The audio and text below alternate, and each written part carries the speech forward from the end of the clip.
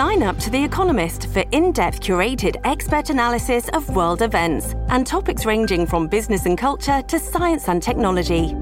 You'll get the weekly digital edition, online-only articles, curated newsletters on politics, the markets, science, culture and China, and full access to The Economist Podcast Plus.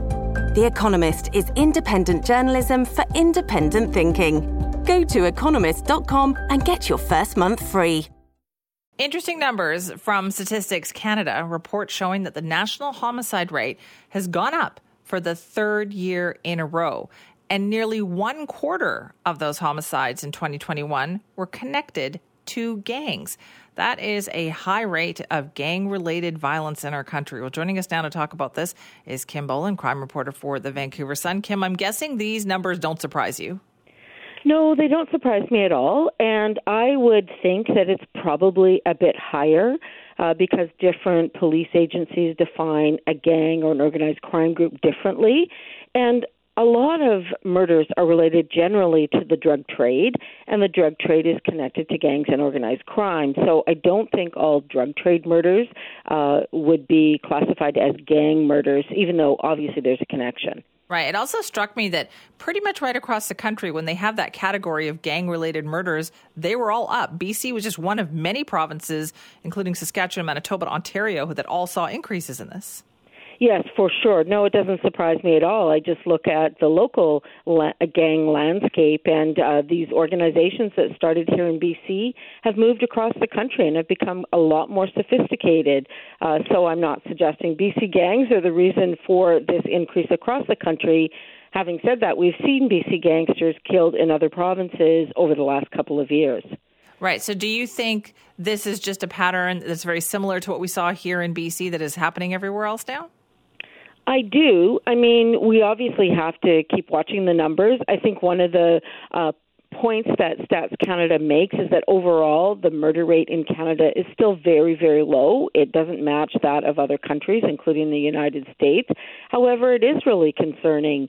Now, they said the national murder rate of gang murders is almost 25%. But if you actually look at the numbers for 2021, and that's the year, that's the latest year in this document that they released yesterday, in BC, it's actually closer to a third. It's 31% when you look at 2021.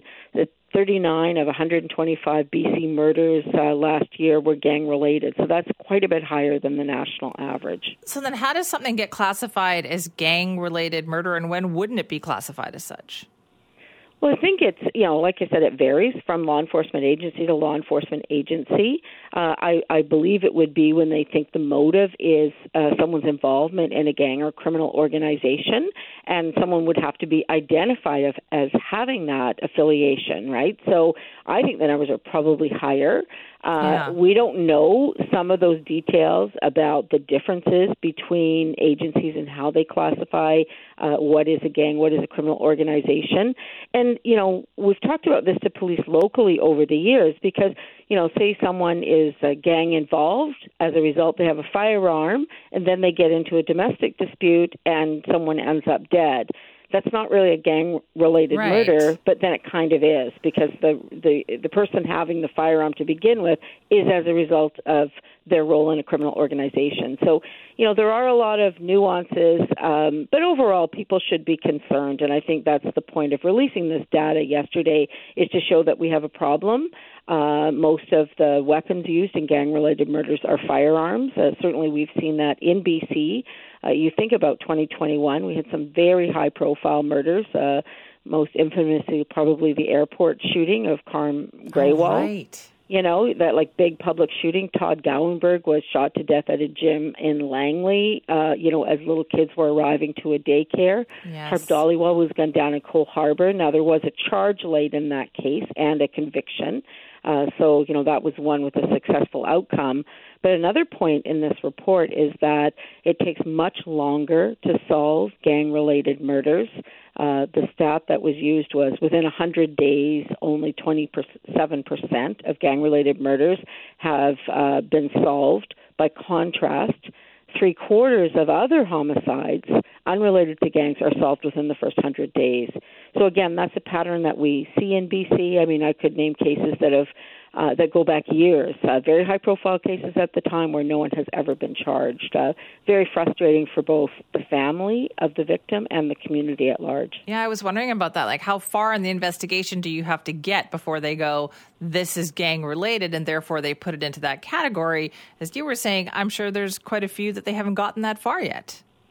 Yeah, no, that's right. That's right. And, I mean, the exercise is to illustrate a problem. It doesn't mean that, every single murder that occurs has been classified correctly. They do the best they can with the data they get from police agencies. But when we were compiling a big series several years ago on unsolved homicides, we really learned a lot about how they do those statistics and, some frustration on behalf of some BC policing agencies because, for example, in I believe it was Toronto, they will call a murder solved or resolved if the suspect has been killed or something has happened to the suspect. Well, they don't do that in BC, so the cases stay open, right? So even the way, they decide when a case is solved is different from jurisdiction to jurisdiction. And it's just something, people have to keep in mind. I mean, Stats Canada does the very best it can with the data it gets, but it's not all compiled the same way. Right. Well, I learned something this morning, Kim. Thank you very much for that. I appreciate it.